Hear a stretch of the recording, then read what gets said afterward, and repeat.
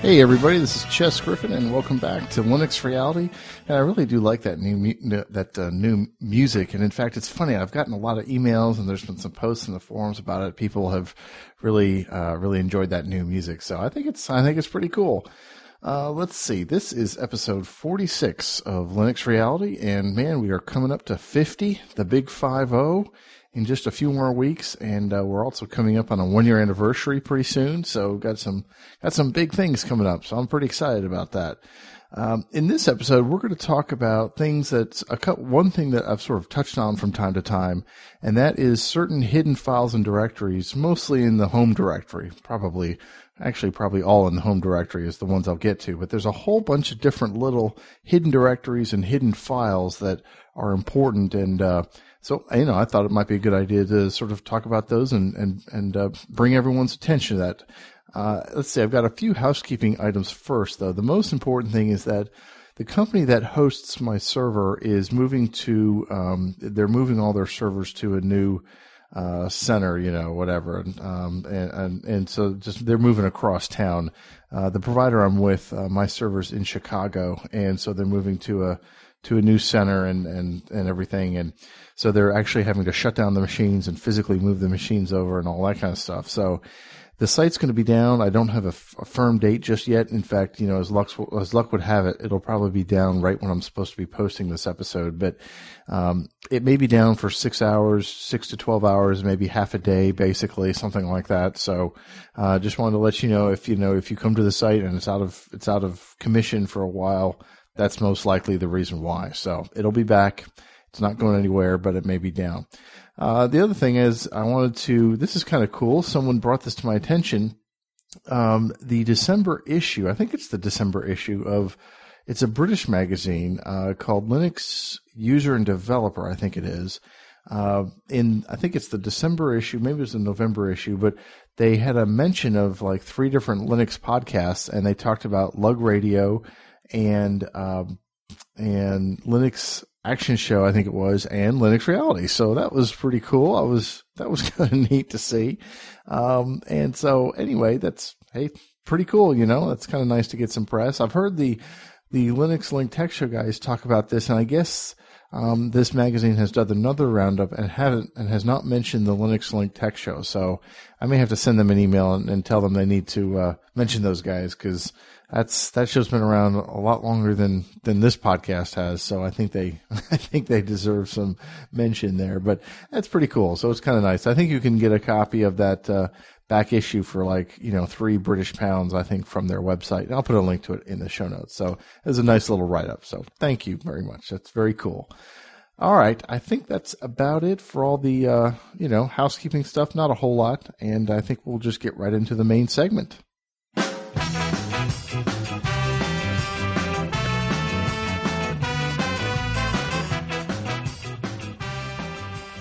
Okay, well, like I said, I thought I'd talk about some hidden files and directories, and there's lots, and I'm not going to get to all of them, but there's just a few I wanted to point out.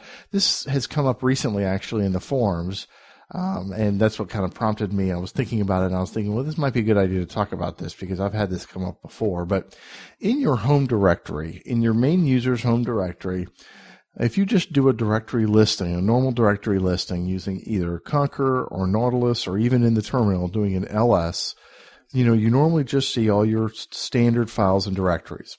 Well, there are also hidden files and directories that are not shown by default. And these hidden files and directories will have a period in front of the name. So it will be like, dot config or something. That will be a hidden directory called .config. And you normally wouldn't see that. Now, if you're in a terminal and you do an ls-la, That gives you the long output and it lists all the files. Then you'll see all the hidden files and directories that start with that period. If you're using a graphical file manager like Konqueror or Nautilus, there's an option. It's usually very easily found. It's usually in a view menu or something where you'll see something like show hidden files. And it's normally unchecked by default, and so you just select it and it will then display all of the hidden files and directories. Now, they're hidden not for any security reason. I mean, that because obviously it's so easy to find these. That's not really why. It's just that they are typically files and directories used for configuration settings. And so I think the idea is that normally, your user will not need to edit those files and directories. So the system is set up to hide them just to make it easier, just to kind of clean up your home folder because, you may only have maybe one folder in your home folder that you can see. Let's call it, documents or something. And when you set it on view hidden or show hidden files and directories, you may find that you've got, 50 hidden files and directories or something. There may be a lot. So rather than clutter your home directory, I think they have it set up so that it just hides anything that starts with a period. But there are some interesting things that are hidden. So that's the sort of the point of this episode, is to talk about some of these. So I'm looking at my home directory right now, and I'm going to run down the list here and talk about some of these. Now, the first thing I'll mention is that a lot of these hidden files and directories are there for a particular application. Or to put it another way, some applications will create either a hidden file or a hidden directory where it will store some of its settings, or it's where it will store account information or something like that. Here's an example. I'm looking at my home directory right now, and it's got a hidden directory for GStreamer. And there's another hidden directory for the Liferea, which is the GNOME RSS reader. And there's another one for Macromedia. That's probably dealing with the Flash plugin. There's another one for Mozilla. There's one for Nautilus. There's one for Thunderbird. So those are hidden directories. In other words, there's a directory called .thunderbird and .nautilus. Those directories, again, will have various configuration settings and things for those particular applications. And a lot of these you won't need to worry yourself with. I mean, a lot of them, you won't need to, go in and mess around with. But the ones that are interesting, I thought I'd mention. The first one is one that's called .config.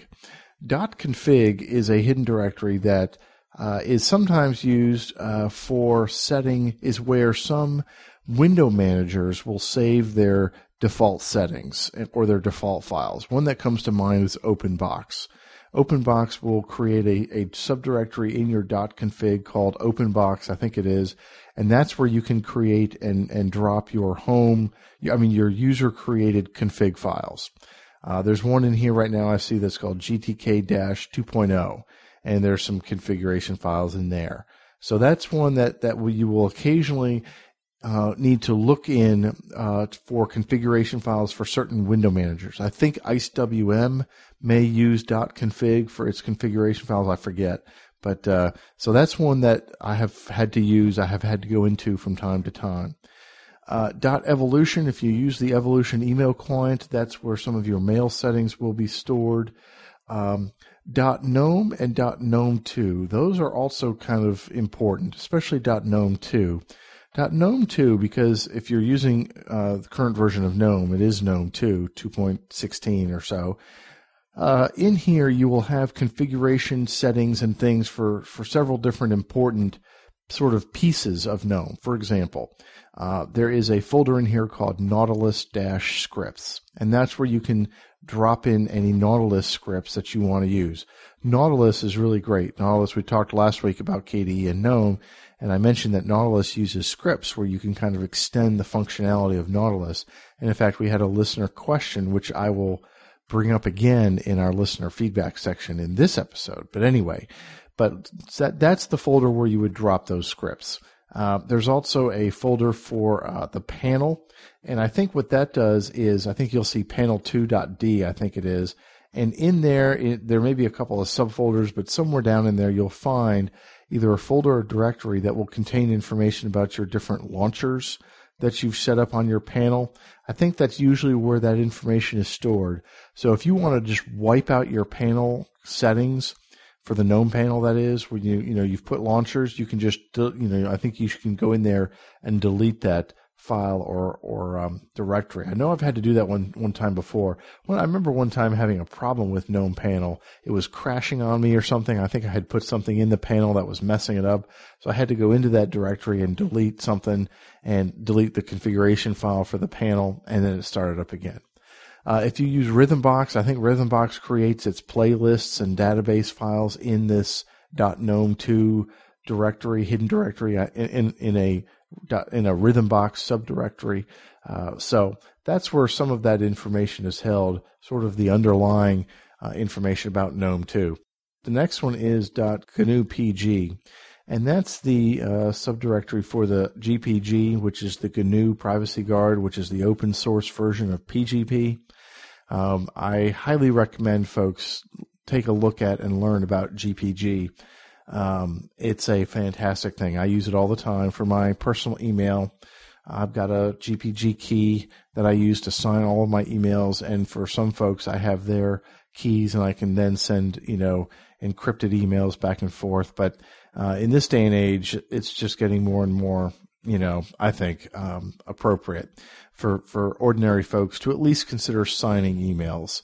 That way you know that the emails are coming from you. People don't have to encrypt them if they don't want to, but signing an email I think is a good idea. So anyway, this directory contains all of your keys and all that kind of stuff. That's kind of an important subdirectory, hidden directory. The next one is .icons. This is a subdirectory that, is in your home that you can use to drop new icon sets if you want to install. You can expand them and just put them in your .icons folder or directory in your home directory. And you can then find them in whatever, theme settings that you may have or theme manager for the icons. They should show up. .kde is a hidden directory for KDE, and the one thing I think that's interesting in there is there's that auto start folder where I think you can drop scripts or shortcuts or symbolic links to other applications that you want to have start up automatically when KDE starts. Liferea is another hidden directory, again, for that RSS reader, for the GTK RSS reader. That's handy because what I've done before is I've actually moved that hidden directory from one computer to another, and it retains all of my RSS information. So that's kind of handy. Let's see. The next one I'm going to get to here is .mozilla, and there will be a subdirectory in there for Firefox, and that will have your Firefox profile. You may be familiar with how Firefox has profiles. Thunderbird does as well. And you can have multiple profiles in Firefox where you can have different settings. And so the profiles are going to be in this directory. Now, it's my understanding I've read this on the Mozilla website. I've never tried this. No, actually, I have tried this, what I'm about to say. You can actually move a Firefox profile from one computer to another, and even across operating systems. In other words, I'm pretty sure I have moved my Linux Firefox profile over to my work Windows computer. I think I did that a few years ago. So that's kind of neat. Or maybe it was with Thunderbird. But anyway, Thunderbird does the same thing. So both of those .mozilla hidden directories, you will find your profiles. Also in your .mozilla directory, you can create a subdirectory called plugins. I think it's maybe under Firefox, where you can insert any user-level plugins, web browser plugins, that is. Usually you'll want to have your web browser plugins installed system-wide for all users, so you'd need to do that as root and install it in a different directory. But it used to be that sometimes people would install plugins locally in their .mozilla/firefox/plugins, I think that's right, directory. And Mozilla or Firefox knows to look in your home for any .mozilla/firefox/plugins directory, and it will load those directories. Those plugins as well. Okay, let's see. Next one here is .mut. I use Mut, the email client, and if you use Mut, you probably know about this hidden directory. That's where all of your mut.rc files, all of your configuration files are located. And let's see. The next one is .themes. .themes is a directory where you can download and unpack, usually if it's a tarball, any kind of GTK, and maybe I think this is where I don't know if this is where the KDE themes go. I think it has to do with all that sort of free desktop movement. There's this, what the different desktop environments are trying to do, and they've done a really great job of this, is to kind of, come to a sort of a consensus on where things should be, such as themes or icons or fonts, and I think that's part of what the .themes directory is. There's also a hidden directory called .fonts in your home directory. And that's also, I think, again, along this sort of freedesktop.org movement where they're trying to standardize on some of these things. And so .themes is where you can extract themes for, I know at least for GTK, and I think that's the case for Qt or KDE themes, but I might be wrong about that. But anyway, .themes is a directory where at least GTK themes can be unpacked. Okay, and then let's see. The next one is .vim. If you use Vim, you probably know about this one as well. I love Vim, and so I use this subdirectory quite a bit for different plugins and key maps and syntax files and all that kind of cool stuff. So that's basically the main hidden directories I wanted to mention. There's lots others, of course, but these are just sort of the highlights. Now let me get to some of these hidden files. Okay, the first ones I want to get to are a collection, and they're all .bash something. The first one is .bash_history. The next one is .bash_logout. The next one is .bash_profile, and the next one is .bashrc. Now, all of these four hidden files all deal with Bash, and Bash is the default shell that's used in most Linux distributions, both when you log in and also as your terminal when you just run a terminal application. Now, let me talk about the easier ones first. .bash history is a text file that contains the history of the last X number of commands that you've executed in your terminal. And you can change that. It's a variable. It's one of those environmental variables. And it's very easy to change to make it, remember more. But as I remember talking about this in a previous episode, if you open up a terminal and you press the up arrow key, you will start cycling back through previous commands that you have used. And another another thing that you can do in the terminal is, let me try this right now. Control R starts doing a search, and you can start doing a tab completion search of previous commands that you've used in the terminal. I think that's Control R, or maybe it's Alt R. No, I think it's Control R. Anyway, so the .bash_history is a text file that actually contains a list, line by line, of every single command that you've executed in your terminal up to whatever number is set as the max. All right, .bash_logout is I've mentioned this before, this is a text file that contains any commands that will be executed when you're logging out of your shell. And when you're logging out entirely from the shell, not just a terminal, but and I'll talk about this difference in just a second. I like to put a single word in there, clear. So because most of the time my computers are set up to run level 3, at least as that's what it is in Slackware, where it boots to the command prompt and I have to log in and type startx to start my graphical environment. Then when I log out of my graphical environment, I'm back to the prompt. And when I log out of that, then the .bash_logout file is executed. And when I have the word clear in there, it clears the screen and has a nice single prompt up in the upper left-hand corner, all sitting, there by itself. That's what the .bash_logout file is. Okay. The .bash_profile. What this is, and before I can explain kind of what this is, let me first sort of explain the difference as best I can in 2 minutes, the difference between login shells and interactive shells.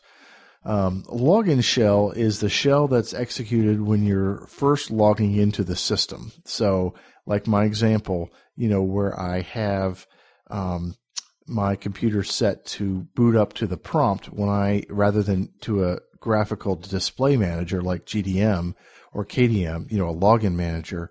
Rather than using that, I have it boot to a prompt. And then when I log in, that is a login shell. And then a when I run a terminal within my graphical environment, then that is what's called an interactive shell, a non-login interactive shell. It can also be, you can also have your login, you can also have at startup a non-login interactive shell. And you can also have login shells that are not interactive. I think that's right. I think I'm getting that right. Anyway, it's very confusing.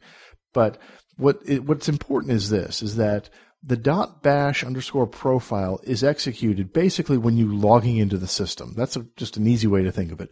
First, what it does is it looks for a file in /etc called profile. So in other words, /etc/profile contains environmental variables and other things that are going to apply system-wide. That is where the path is located, the system path that has like /usr bin and /usr local bin and all of that. That's in /etc/profile. So when you first log in, the first file it executes, if it finds it, is .bash_profile. Then when it logs out, it executes .bash_login. Excuse me, that's .bash_login is another file that it will execute when logging in if it's there. And another file it will execute if it's there is .profile. Then when you're logging out from the login shell, the .bash_logout is what's executed. Okay, now backing up, now when you've logged in, and now when you run a terminal, okay, a non-login interactive shell, then .bashrc is what is executed. So let's say you're in GNOME or KDE and you just run a terminal. That's called a non-login interactive shell. And when you run that shell, that terminal, .bashrc is executed. When you first logging into the system, it's the .bash_profile is what is executed. Now what's interesting is that in most cases these days, the .bash_profile is very simple, and all it usually says is something like, if .bashrc is there, then source it, meaning include it. It's kind of like a PHP includes or something, if you know what that is. It kind of like what it does is it says just run that file or basically include the contents of that file here as if it was part of this particular file.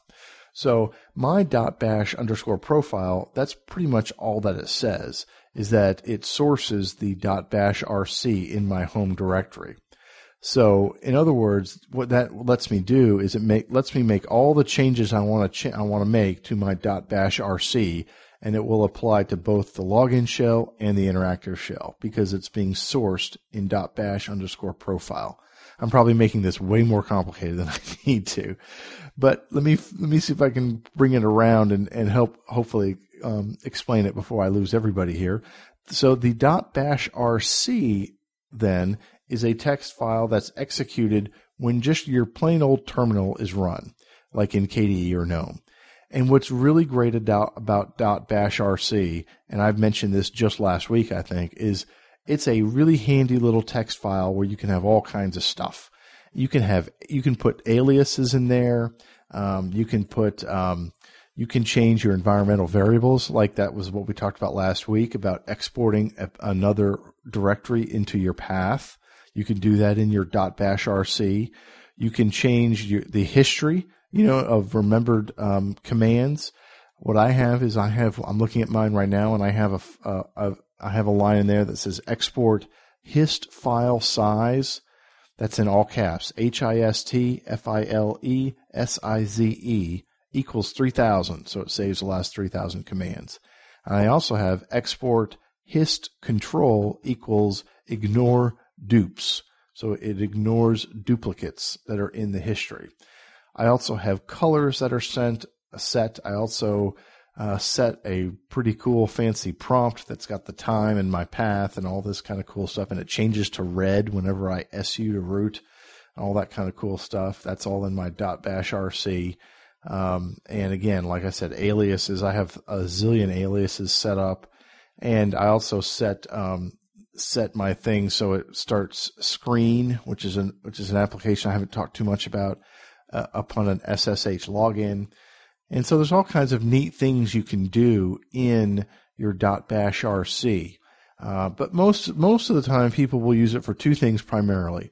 One is to change your environmental variables, like your path, and the other one is to set aliases. And so that's what the .bashrc file is. Okay, let's move on from the bash hidden files, the .bashrc. By the way, you can find examples of all these files all over the internet. Just search, for sample .bashrcs, and people post them, and so you can get ideas from them. All right, another one is .fonts.conf, and that is a configuration file for your local user in terms of setting up fonts and whether or not you want, hinting or anti-aliasing turned on or not. It's a XML file, and you can find samples of the .fonts.conf file. But if you're having, if you feel like your fonts are not looking good, if you feel that if you don't like the anti-aliasing, or you do, and you don't find that the graphical tools are fixing that for you, just Google around for help with the .fonts.conf file, and you can make some changes in there that'll really make things look good. Okay, next couple ones deal with GTK applications. The first one is called .gtkrc. There's also .gtkrc-1.2, and there's also .gtkrc-2.0. And these three files are files where you can set the theme and font settings for your GTK1 and your GTK2 applications. So when running them in another window manager, they look nice. If you're running Fluxbox or OpenBox or even, KDE or maybe some other window managers, and you run a GTK application, but you don't have access to the GNOME theme manager, to change the themes and to make it look pretty, it kind of runs with a default kind of ugly GNOME theme. And let's say you have a nice Clearlux theme or something you want to use. Well, these three files are the files that you would go into to set the default theme or fonts. And again, there's examples of these all over the internet. You'll want to look for sample.gtkrc-2.0 files for GTK2 applications. Most of the time, that's the file you're going to want to change, because most applications these days, most GTK applications are GTK2. So like, if you use GFTP or Liferea or Epiphany or Banshee or FSpot or any of those, type of applications, Beep Media Player, those are all GTK2 applications. And in that .gtkrc-2.0 file is where you can set the default theme and font. Okay, .gvimrc is the RC file or the configuration file for GVim, which is the graphical GTK version of Vim. So if you have a vimrc file, you can use it more or less as a .gvimrc file for your graphical Vim. Let's see, .mutrc is the configuration file for the Mutt email client, and if you're using Mutt Next Generation, which is muttng, then that configuration file is .muttngrc. And Mutt is just so cool. I really like Mutt a lot. So anyway, .screenrc is a configuration file for Screen, and that's kind of cool. I've messed around with my .screenrc because, like I said, I like to use Screen especially when I use especially with SSH. So there's some configuration settings that you can set for Screen. Most notably, some kind of what's in the status bar or whatever at the bottom of the screen, and things like that. The key bindings, and because I really don't like the default key bindings for Screen, so you can change all that in .screenrc. All right, let's see. Another one is, of course, .vimrc. That's the classic configuration file for Vim, and there's a bazillion sample vimrc files out there on the net. There's a website called .files. I think it's .files.org, maybe, or maybe it's .files.net, and they have sample .files. These are all called .files because they have a dot in the front. And they have sample .bashrc. They have sample .vimrc. They have all kinds of sample configuration files for all these different, tools and applications and whatnot.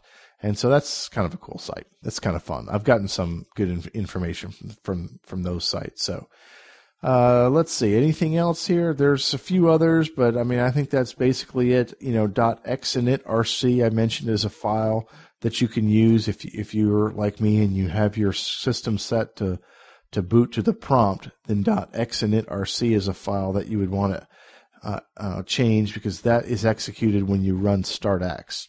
Now, if your computer is set up to boot directly to a login manager, like Ubuntu does, or like most distributions do, then you don't need to worry about .exinitrc. That doesn't get executed when you use GDM or KDM or anything like that. Okay, I think that's it for the hidden files and directories. And so I think with that, I actually have a pretty cool tip this week. So I think we'll get to that next.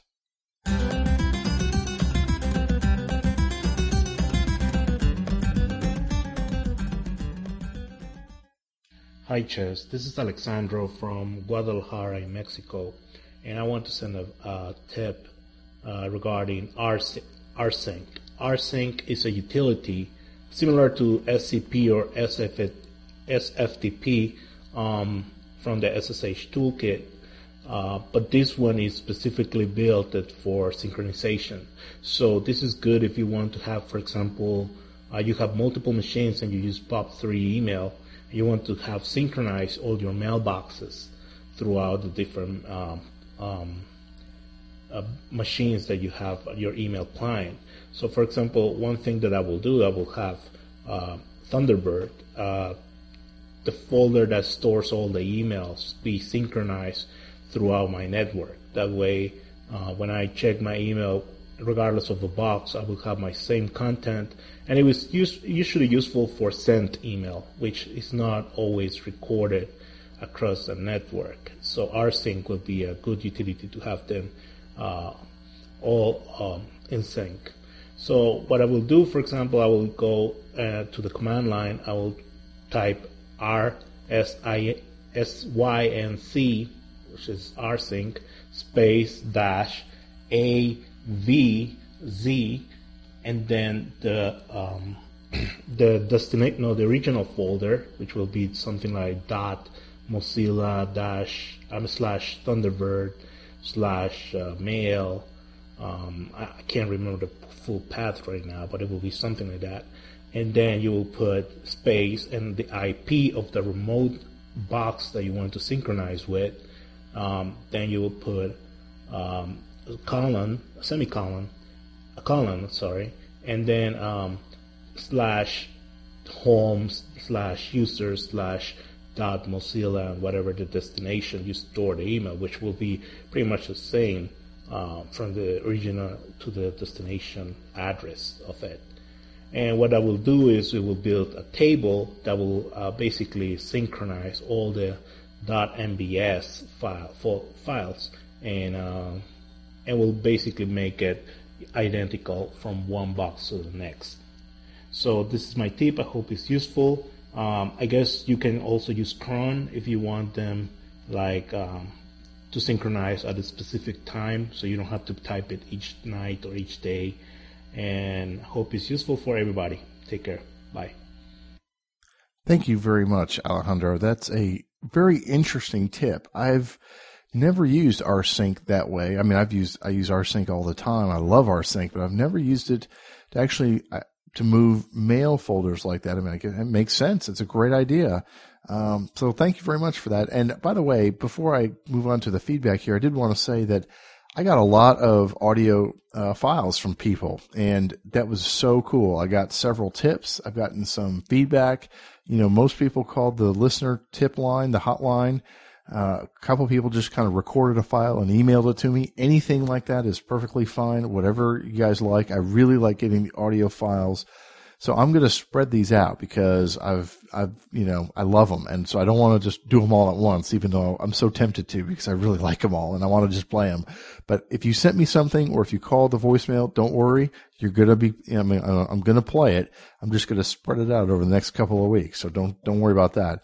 But don't let that stop you from calling, if you haven't called already. I mean, because these will run out in just 2 or 3 weeks. And so I definitely want to have more audio comments and more audio feedback. So anyway, thank you, Alejandro, and thanks to everybody else. I think with that, I'm going to get to some feedback, and we're going to start with one piece of audio feedback.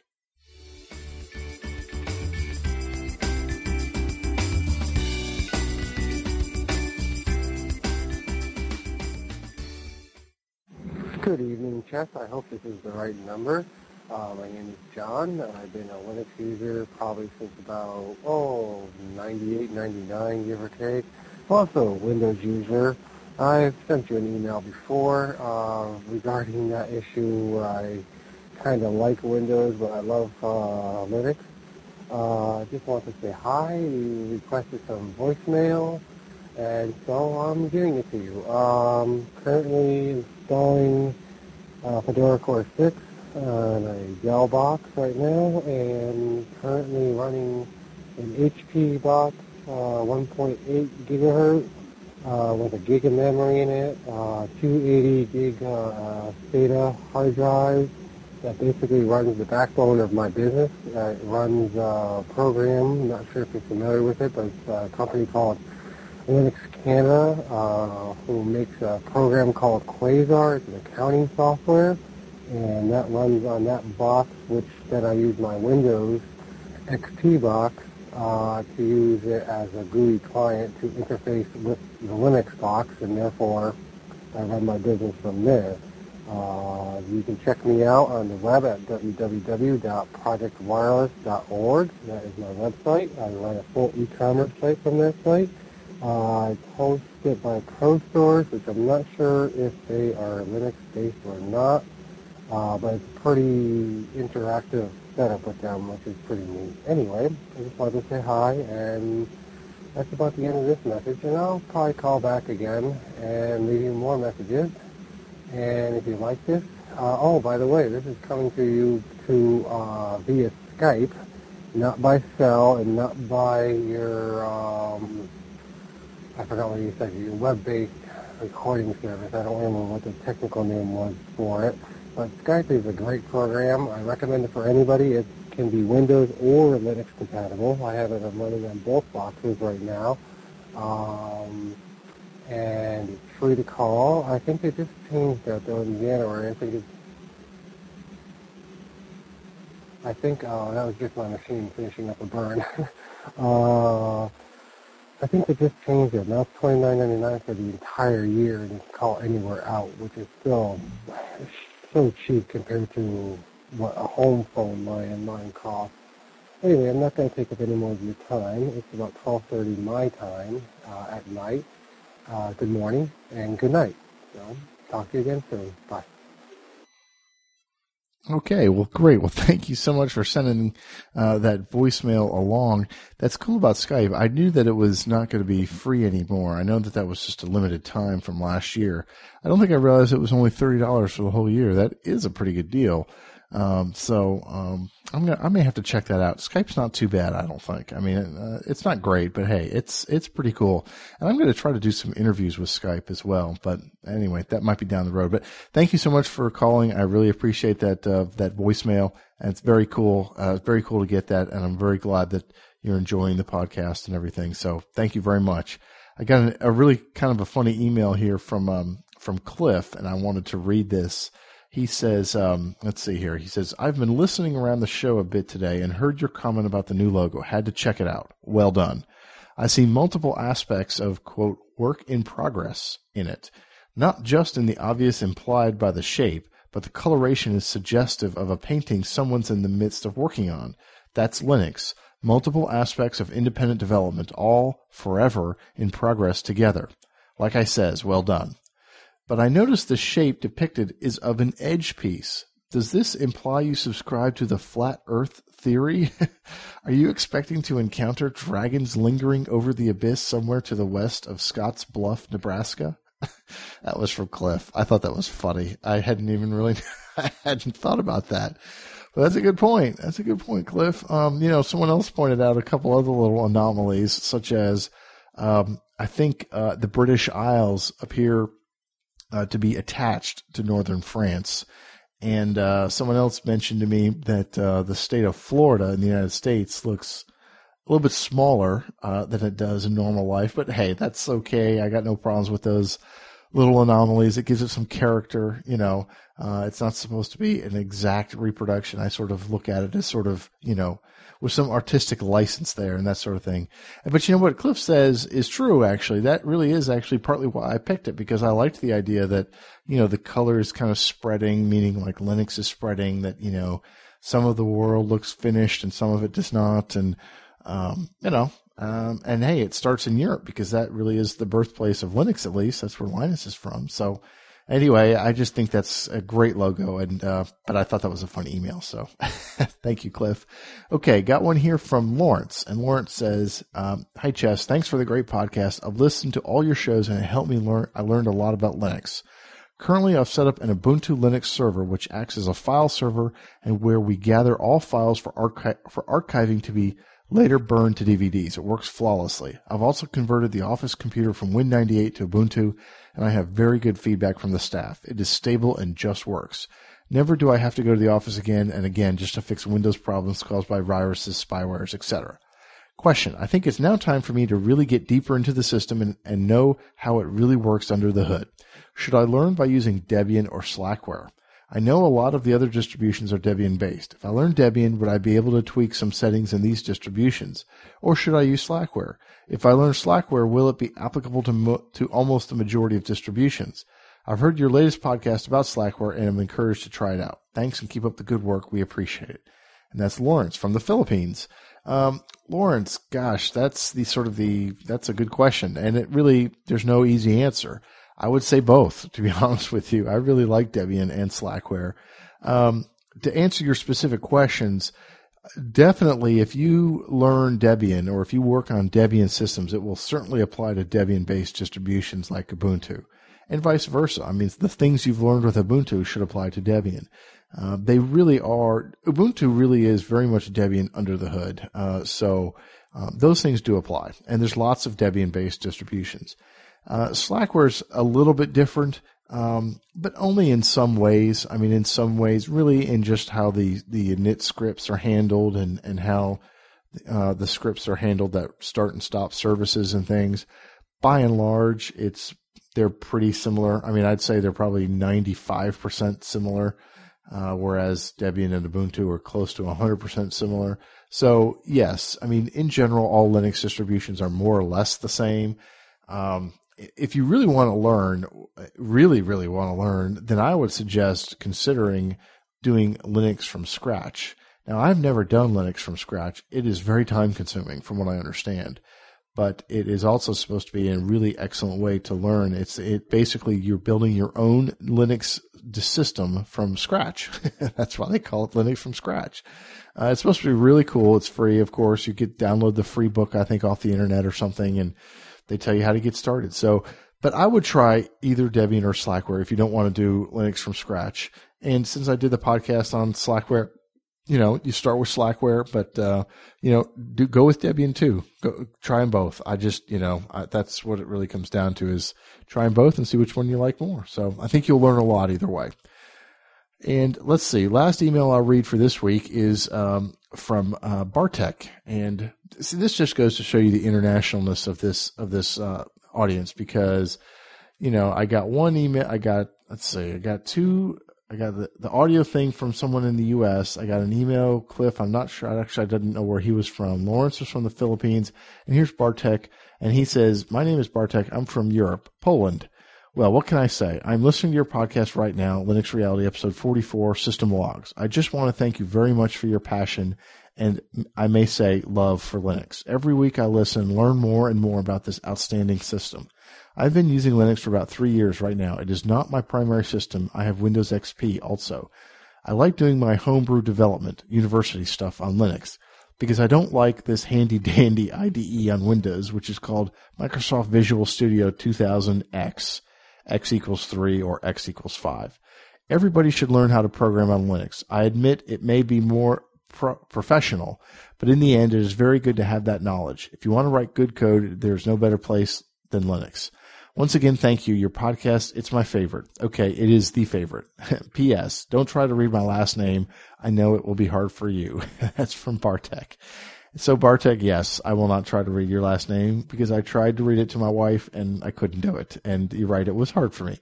But thank you for that email, Bartek. That's a really nice email, and I'm really glad that you're enjoying the podcast and that is helping you.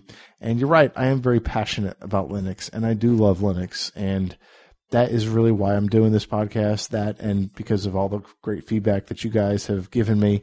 You know, I just want to spread the word. I know I've said it a million times, so, you know, if you're rolling your eyes hearing it now, just have to forgive me. But, you know, I'm not a developer. I'm not a coder, so I can't contribute in that way. And this podcast is the best way for me to contribute. And I think I've been able to do so because I've had a lot of people say that they have learned a lot from the podcast and that they've, you know, it has helped them switch over. And that's what I want to do because in the end, I want more people using Linux. And I know Linux can be hard sometimes. It is. I mean, it can be hard and it can be frustrating and, it does things a little bit differently and it can be difficult for sure, but we're all in it together and most things are not impossible. I can't think of the last time I've been totally stumped on something. I've always been able to get something to finish or to work or whatever. And it is hard, definitely sometimes, but I really think it's worth it. The benefits far outweigh all the negatives, if you will. So, Bartek, thank you for that email, and I'm really glad that you're enjoying Linux and that you're enjoying the podcast, and thank you for taking the time to send me that email. One last thing here before I go, and I was going to mention this a few minutes ago.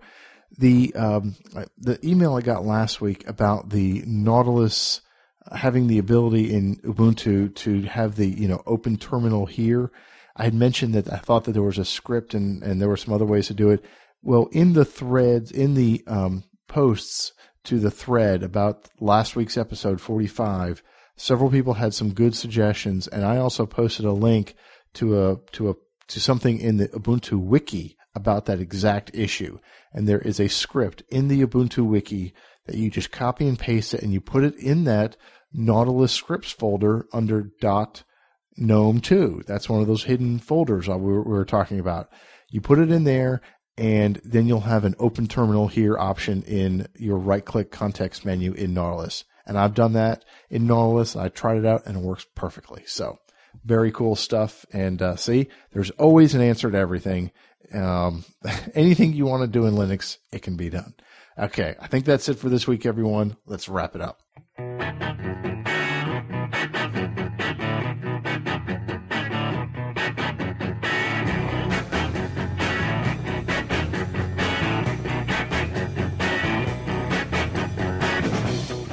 Okay, everyone. Thanks again for listening. I really appreciate all the great support. And a couple of people sent me some donations this week. That was very, very kind of you. Thank you so much for that. I definitely can use the donations to help out with the hosting and all of that. So the Libsyn fees, everything. Thank you. Thank you very much. Please send me email comments, if any, to linuxreality@gmail.com. Or preferably, please call the listener hotline at 206-338-6359 and leave a message. You can just call it from your cell phone, call it from Skype, whatever. You can use the Odeo service, which, you know, there's a link to that on the homepage, the Linux Reality homepage, and leave me an audio message. Or you can, of course, just record it yourself and email it. That's what some folks have done recently, and that works just fine. So I love getting those audio comments and tips. Let's see, again, don't forget about my provider's move this coming week sometime. So when they move the machines, the site, the Linux Reality site and forums will be down for a few hours, maybe even up to half a day. I don't know when that will be. I've asked him for a firm date, and he hasn't given it to me yet. So if I have a firm date, I'll post it in the forums or maybe put it on the Linux Reality homepage. So, but don't worry, if you go to the site and it's out of commission for a little bit, don't worry about it. Just come back later. I'm not going anywhere. The site's not going anywhere. We'll be back. So hope you all have a great week, and I'll catch you all next time. This has been episode 46 of Linux Reality. Take care, everyone. Bye-bye.